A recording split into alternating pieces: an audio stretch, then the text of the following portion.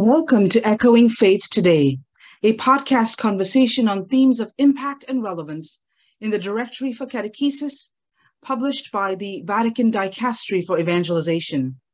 I'm Dr. Jem Sullivan, host and faculty in the School of Theology and Religious Studies at the Catholic University of America in Washington, D.C. On this podcast, we hear from theologians and scholars, as well as those serving on the front lines of pastoral ministry. So welcome, and thank you for taking your place at this table of conversation. The Directory for Catechesis describes 7 sources of catechesis in the new evangelization, and one of those sources is theology. As the Church prepares to celebrate a Jubilee year in 2025, Pope Francis has invited the faithful to return to the 4 constitutions of the Second Vatican Council: the Constitution on the Sacred Liturgy, the Dogmatic Constitution on the Church, the Dogmatic Constitution on Divine Revelation, and the Pastoral Constitution on the Church in the Modern World. To help us explore key theological themes in these 4 constitutions of Vatican II, I'm delighted to welcome to the podcast Msgr. Paul McPartlan, renowned theologian and the Carl J. Peter Professor of Systematic Theology and Ecumenism at the Catholic University of America. Msgr. McPartlan is a priest of the Archdiocese of Westminster in the UK and has served for 2 terms on the International Theological Commission. Since 2005, Msgr. McPartlan has served as a member of the International Commission for Theological Dialogue between the Roman Catholic Church and the Orthodox Church, and has participated in the International Anglican Roman Catholic and Roman Catholic Methodist dialogues. Msgr. McPartlan, thank you so much for taking the time to guide us through key theological themes in the 4 constitutions of the Second Vatican Council. I know this is a busy time of the semester, so I'm very grateful for your time, and welcome to the podcast. Thank you very much. It's a great pleasure to be with you. Thank you for inviting me. Before we turn to the Constitution on the Sacred Liturgy, I thought we might begin with the event of the Second Vatican Council itself.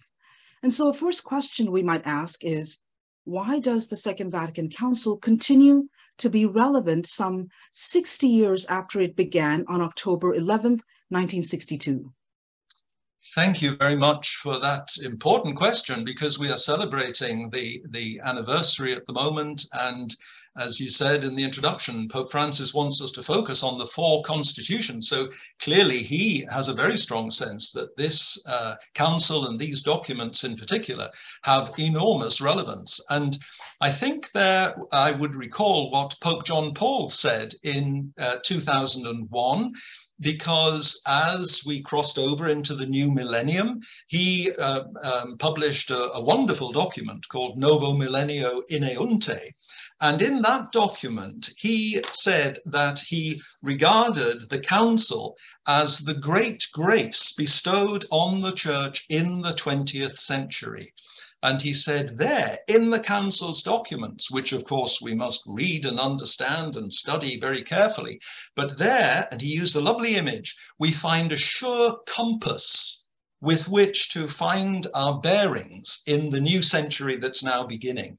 In other words, he had a very broad historical overview, you might say, whereby he understood that the Second Vatican Council, which was celebrated towards the end of the 20th century, towards the end of the second millennium, was indeed God's providential way of preparing the church to make that great transition into the 3rd millennium.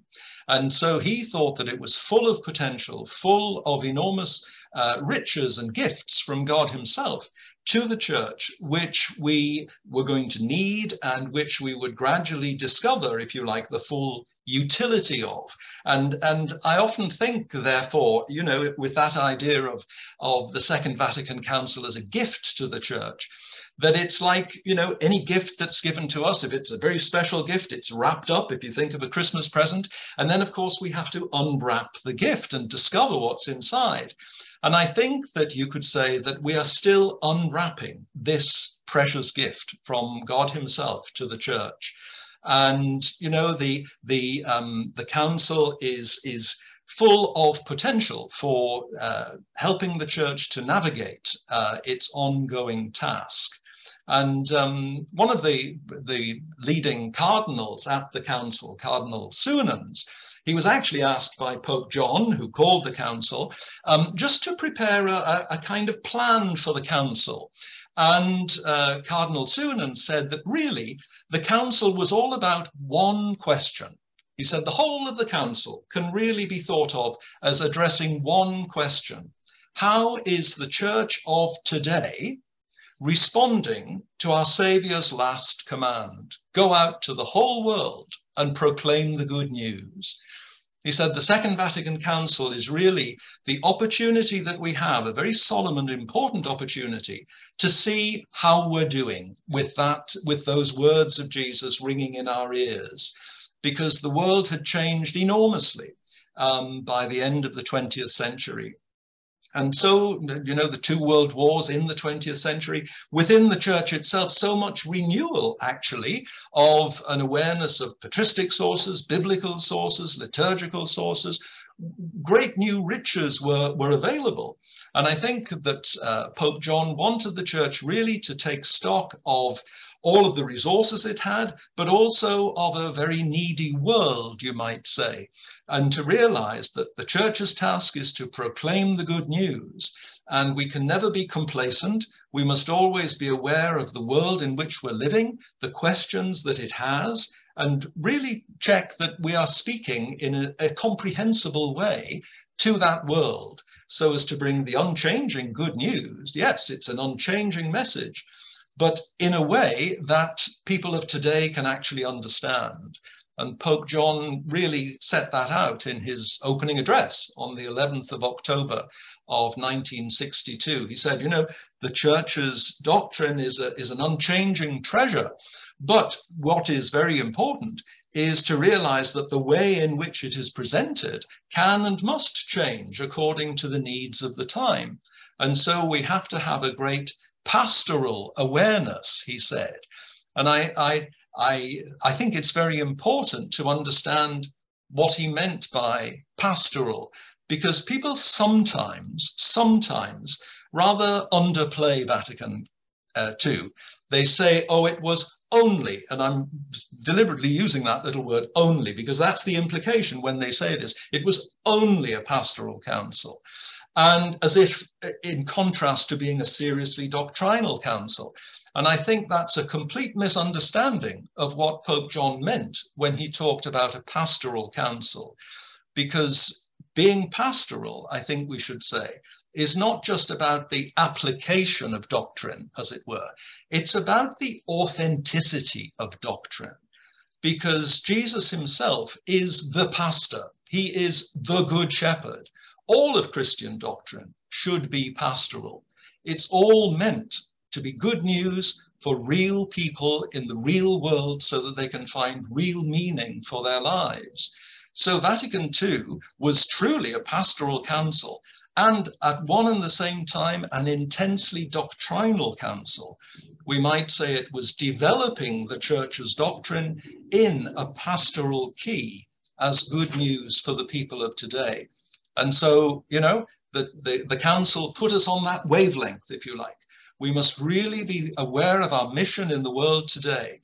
And when you think that, you know, Pope Francis's first great document was Evangelii Gaudium, about mission, he was picking up exactly the tone and the priority that the Second Vatican Council had. Thank you so much, Monsignor, for giving us those very concrete, helpful images of a compass, a gift, and a treasure.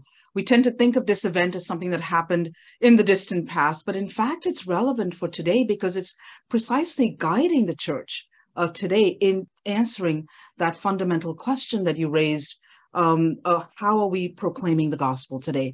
And I have to say that that struck me as well, because that's something that in catechesis and the new evangelization is at the forefront of how are we doing catechesis today, is all about how are we, in fact, being faithful to the Lord's command to go make disciples of all nations, that great commission. So thank you for just framing our sort of return to the council with those good images. Pope Francis, again, has invited the Church to return to the teachings of the four constitutions in preparation for the Jubilee 2025. And I wonder if you could share with our listeners, why is it important to read the four constitutions as a unity? Well, the council actually produced 16 documents in all of different kinds, but 4 of them have this very solemn title of constitution. And the very word makes you realize that these are key documents. These are, if you like, the pillars of the council's teaching, these 4 constitutions.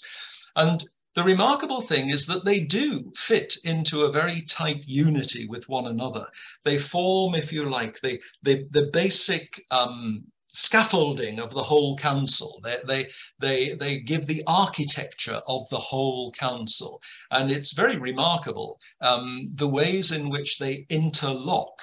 And I would really say that the key to the way that they interlock is actually their focus upon the person of Jesus Christ himself. Again, if you sort of cut to the heart of each of these documents, they are all addressing Jesus Christ himself. Surely, we would all say instantly, the very center of our faith, the one who is the very focal point of everything we want to say, the one we want to bring to the world and encourage the world to know. And so it's all about Jesus. And those 4 constitutions, perhaps I could just run through them briefly, but there is the dogmatic constitution on divine revelation, Dei Verbum, which basically says that Jesus Christ himself is the sum total of revelation. We think of the relationship between scripture and tradition, and we get into all sorts of fine details. But the council wants us to realize that before there's ever scripture or tradition, there is the person of Jesus, whom God the Father sent. And Jesus said, to have seen me is to have seen the Father. And so revelation is fundamentally personal. It's Jesus himself. And then if you think of the great document on the dogmatic constitution on the church, Lumen Gentium, the title means, the light of the nations. And we might think, oh, that's a document on the church. Presumably it says, the church is the light of the nations. And well, yes, Jesus did say to his disciples, you are the light of the world. But that document starts by saying that really it is Jesus himself who is the light of the world. And the purpose of the church is to transmit his light, you might say. And that's the way we should start any reflection on the church. The light of the world is Jesus himself, and the church exists to spread and transmit his light. And the measure of our health as the church is how effectively are we transmitting his light into the world. And then you, in the constitution on the sacred liturgy, which is Sacrosanctum Concilium, which was actually the first of the constitutions promulgated by the council. Again, we might think, well, liturgy is all the sum total of our prayers and our worship and our services. But again, Sacrosanctum Concilium goes to the very heart of what's happening and says that liturgy is fundamentally the great privilege that the church has in being united with Jesus himself as he gives himself to the Father in his sacrifice on the cross, as he lifts up his own prayer and praise to the Father. The church is the body of Christ, and liturgy is the body of Christ at prayer. And so the church has the great privilege of being joined with Jesus so that we can move towards the Father, as we say in every Mass, through him and with him and in him. So liturgy is fundamentally the church joining in the prayer and the praise and the sacrifice of Jesus himself. And once again, he is at the very center. And then finally, the pastoral constitution on the church in the modern world, Gaudium et Spes, really says, and this is a most wonderful emphasis, and it says that really human life is a riddle, and there is only one person who can unlock that riddle, and that's Jesus himself. And very interestingly, section 21 of Gaudium et Spes finishes with that famous line from St. Augustine, You have made us, Lord, for yourself, and our hearts are restless until they rest in you. And as we look at the world, how surely we can see so many restless hearts wondering, what's the purpose of life? What are we made for? What does the future hold? What's it all about?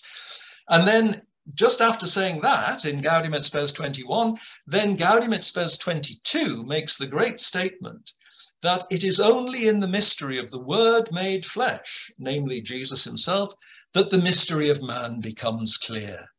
That in revealing the Father to us, Jesus reveals us to ourselves.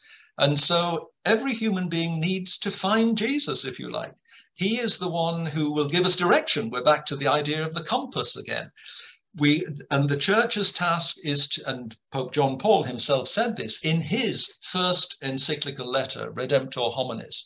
He says the church has one sole aim, namely that Jesus Christ may walk the path of life with every human being.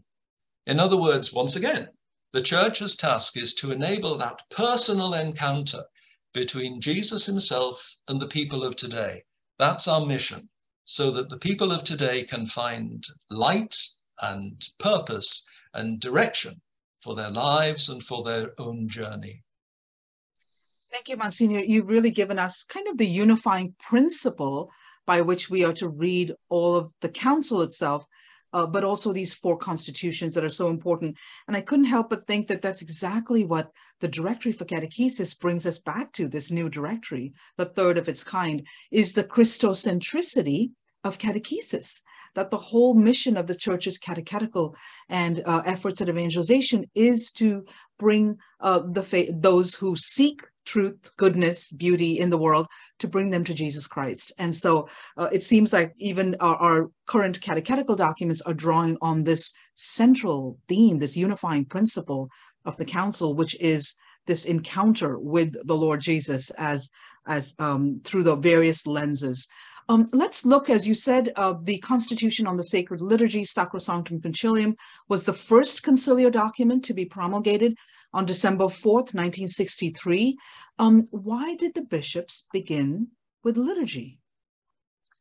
Well, it's very providential, isn't it, that that document was in fact the first one promulgated, because of course the church's first task is to give praise and glory to God. But how did it happen that way? I mean, it wasn't directly intended that this was going to be the first document promulgated. It was a providential outcome. I think we can say because during the first session of the council had four sessions, as they're called, in the fall of 1962, and then 63, 64, and 65. But, you know, in the fall of 1962, when the bishops gathered in Rome in October, there was a lot of unhappiness among the bishops because they had been given draft texts that had been prepared in Rome, and a lot of them came and thought these texts were a bit outdated, they needed improving. Many in the Curia were rather unhappy that the Pope had called a council. They thought this was a great, unnecessary activity. Let's just present these documents and hopefully the bishops will come and just rubber stamp them and then go home and it'll all be over by Christmas. Well, the bishops, when they gathered in Rome, for many of these documents, looked at them and said, we're not just going to rubber stamp these documents. These are old-fashioned documents. These aren't up to date. These aren't making use of all the latest resources that we have. These aren't really attuned to the needs of the church today.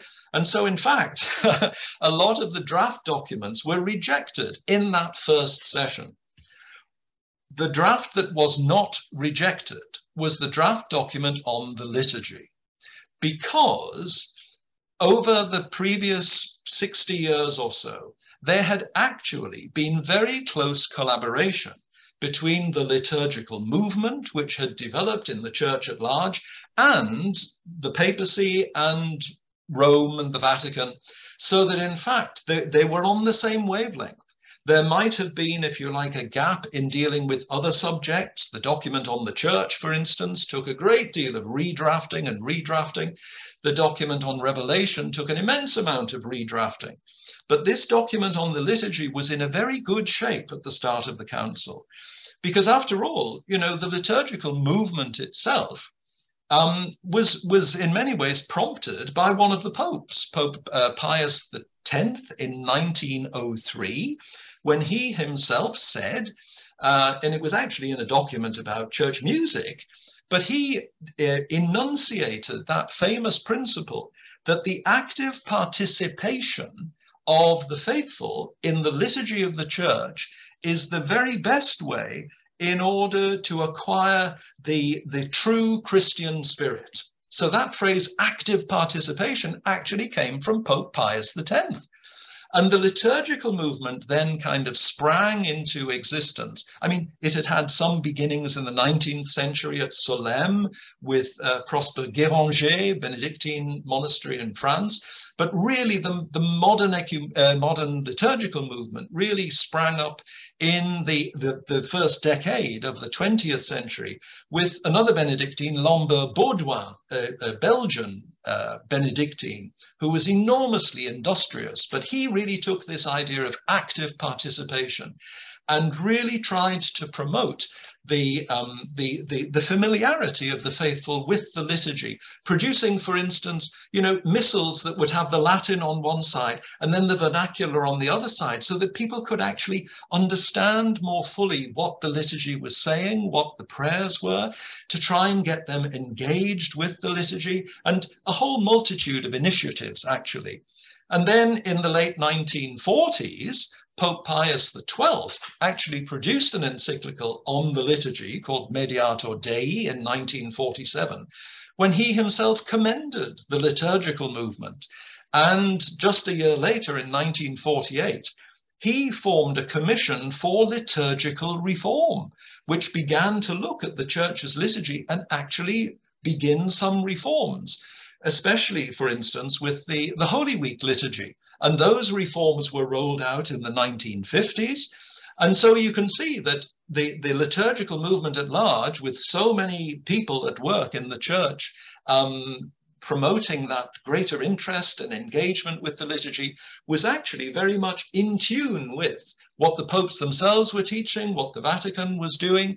And so, you know, at the start of the council, the document on the liturgy was actually in very good shape. It was very up to date. It was very well put together, and it didn't take the bishops long to approve it. And as it happened then, as I said, in fact, surely very providentially, the first document to come from the council was the document on the Holy Liturgy, because the very first thing we do as Christians is to praise God.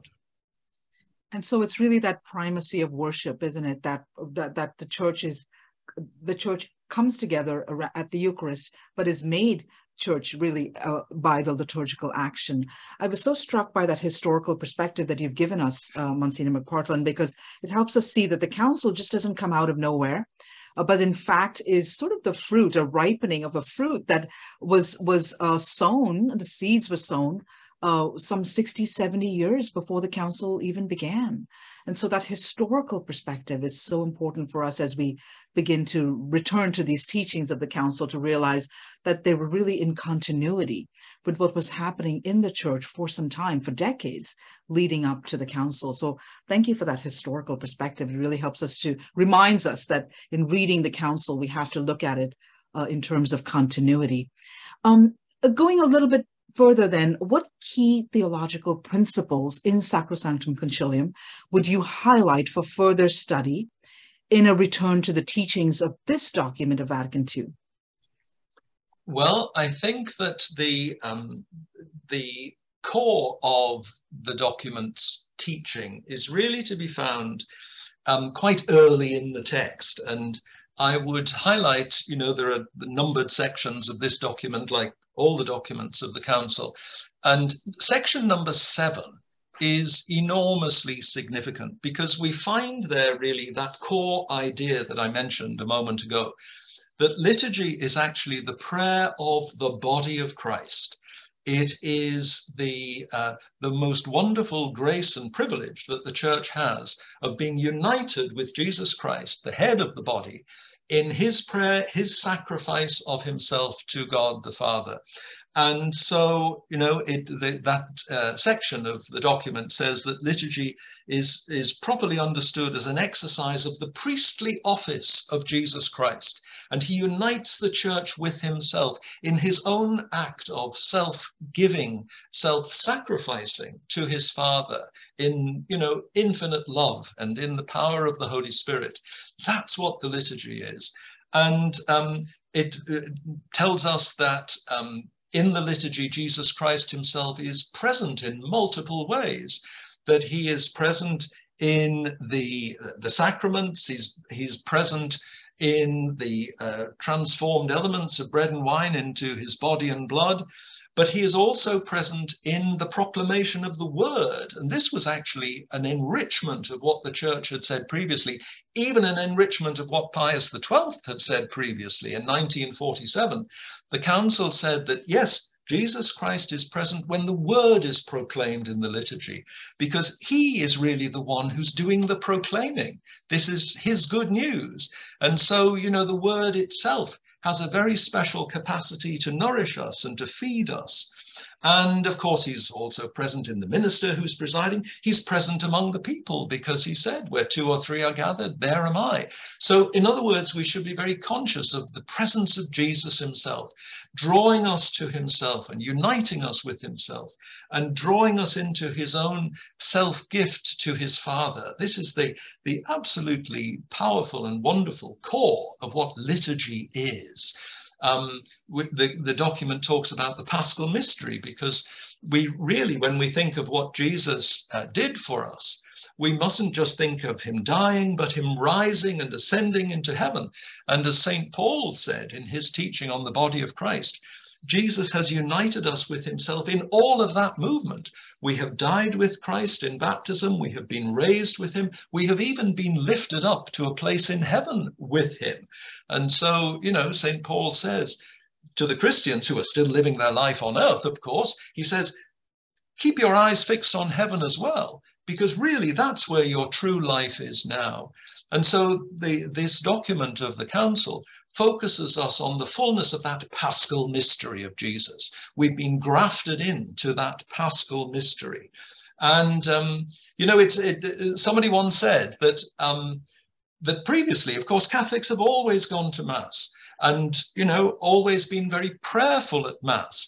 But somebody put it rather, I think, succinctly like this, that prior to the liturgical reform of Vatican II, people prayed at Mass, but they didn't necessarily pray the Mass itself. And I think that is a very interesting distinction to make, because the council very much stressed that the liturgy is the body of Christ at prayer. It is it is a prayer in which everyone has a role to play. And so that, of course, is what active participation means. It doesn't mean necessarily running around and doing lots of things. It means actually joining mind and heart in the prayer of the body of Christ, united with its head in the liturgy, so that we know what's happening, we know what we're doing. And we're really joining ourselves and our lives and joining our own sacrifice to the one sacrifice of Christ, and bringing the whole world and all of our cares and all of the things we're trying to do, in a way, in and through the faithful who come to the liturgy. The whole world is brought to the liturgy. And we join what the scriptures, the first letter of St. Peter, he talks about offering our spiritual sacrifices to God, because we are a priestly people and we should do that through Jesus Christ. And really, that is the priestly heart of the liturgy, because the people are a priestly people. This is another one of the great doctrines of Vatican II, more expressly laid out in Lumen Gentium. But the people are a priestly people, so that, yes, you have the ordained priesthood active in the liturgy, and that's absolutely crucial. But the ordained priesthood exists in the midst of a priestly people. And so everyone is exercising their own proper priesthood in the Mass. The faithful are bringing the sacrifices of their own lives to unite with the one sacrifice of Christ at the altar, which is made present through the action of the ordained priest. And so this idea of a priestly community joining with Christ the priest, the active participation of all the faithful, these are the kind of fundamental elements of this great document. And of course, then it mentions that, for instance, in number 36 of the document, it actually says that, you know, the Latin language is certainly to be preserved, but let's realize that the vernacular has a very important use, because if we're wanting people to engage with the liturgy, they can do so much more easily when they actually understand exactly in their own language what's being said. And this isn't, you know, some revolutionary idea. In the early church, the liturgy wasn't in Latin at first. It was in all sorts of other languages that the people spoke. Then it was put into Latin in about the 4th century, because that was the language that most of the people spoke. And then, of course, you know, rather a long time after, 1500 years later, the church applies the same principle, because by then, in the 1960s, not many people at all could understand all of the Latin with any facility. So put the liturgy into the vernacular. That's always been the church's desire, so that people could understand and participate. And then also, perhaps just a final little point, but, you know, this document talks about the nourishment that the faithful receive in the liturgy from 2 tables. And this is a rather nice idea. From certainly the table of the Eucharist, the table of the Lord's body, as it says, we receive the body and blood of Christ at the altar, but it also talks about the nourishment we receive from the table of God's word. And that again makes us realize, you know, the importance of realizing that Jesus is speaking to us in the proclamation of the word. And the task of the preacher, if you like, after the liturgy of the word is to break the word so that it can be food for the people, just as a short while later he breaks the bread so that that can be food for the people also. And so the nourishment from the table of the word is another very interesting idea in this document. Thank you, Monsignor. Those key themes that you've identified for us from this document really help us to see that that sense of active participation is really participation in what God is doing as we are doing our prayer and our worship and thanksgiving to God.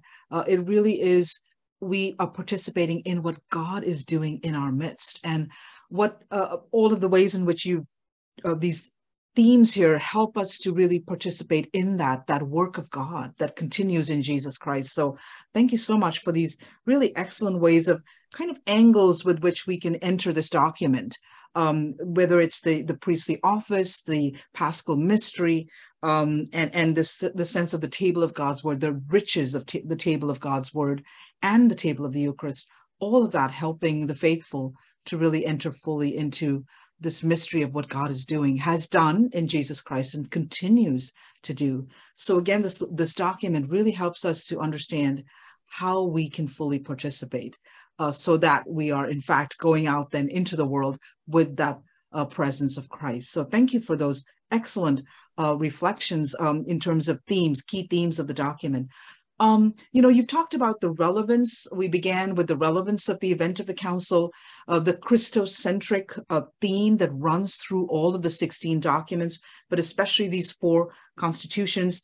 You gave us a historical perspective on the council itself, and then this document, which allows us to read these documents kind of with a hermeneutic of continuity, as some theologians refer to that, and then some key themes in this particular text. And we hope this conversation really inspires our listeners to return to the text and read these rich documents. As we conclude then, are there any other points you'd like to highlight from this Constitution of Vatican II, or just the event of the Council? Thank you. There are a few things that I would like to just add there, if I may. One of the points is actually in a phrase you just used, that idea of the hermeneutic that we apply to the council, because Pope Benedict in 2005 addressed this very important question of, how should we interpret the council's documents? And this is what we mean, by hermeneutics. How do we go about interpreting? And he contrasted two different hermeneutics. He said some people think that, the Second Vatican Council was a rupture with everything that went before, and a great discontinuity. And he said, this is simply not tenable, because the Holy Spirit is guiding the church through all of its history. And there just cannot be some kind of massive rupture whereby everything that went before really doesn't count anymore and we just start afresh. So that we must rule out. But interestingly, over against that hermeneutic of discontinuity, he actually proposed what he very carefully called a hermeneutic of reform in continuity. And I think that there's a lovely picture that I once saw of the young Joseph Ratzinger in the early 1960s, standing alongside Yves Congar, who was a famous Dominican friar who had a huge influence on the council's documents, drafting and preparing and so many things. And in 1950, Yves Congar produced a very important book in French called Vraie et fausse réforme dans l'Église, True and False Reform in the Church. And he wrote it because he said reform has a bad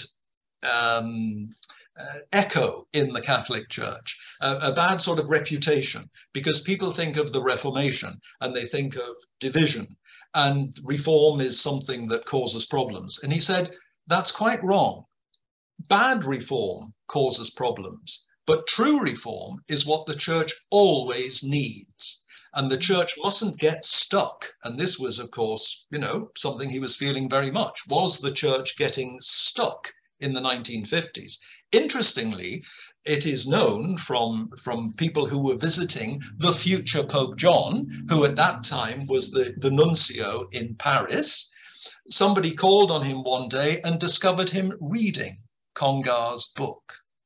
And it becomes then a matter for speculation, of course, but I think it is likely that that book had an influence on Pope John, realizing that reform, healthy reform, is something that the church needs. And that's what the council was called for, to reform the church so as to do its work today effectively. So reform in itself isn't a bad thing. Bad reform is a bad thing. And so, Pope Benedict was very much picking that up. The true way to see the council is as a true reform in continuity. But the church is always renewing its life with the power of the Holy Spirit. So, I think that's extremely helpful from Pope Benedict, a hermeneutic of reform in continuity. And I think with regard to this document, maybe just a further thought on the Constitution on the Liturgy, what I think is very obvious right from the start is how closely this document ties the liturgy to the church. In other words, it presents the liturgy as the church at prayer, as I just said, but also it makes it quite clear that the church is basically to be understood not as an institution. The church is the body of Christ. It's an organism, and the church lives most intensely in the liturgy. The church is primarily a liturgical community, and the liturgy is an ecclesial action. And so there are all kinds of echoes and parallels between the Constitution on the Sacred Liturgy, Sacrosanctum Concilium, and the dogmatic Constitution on the Church, Lumen Gentium.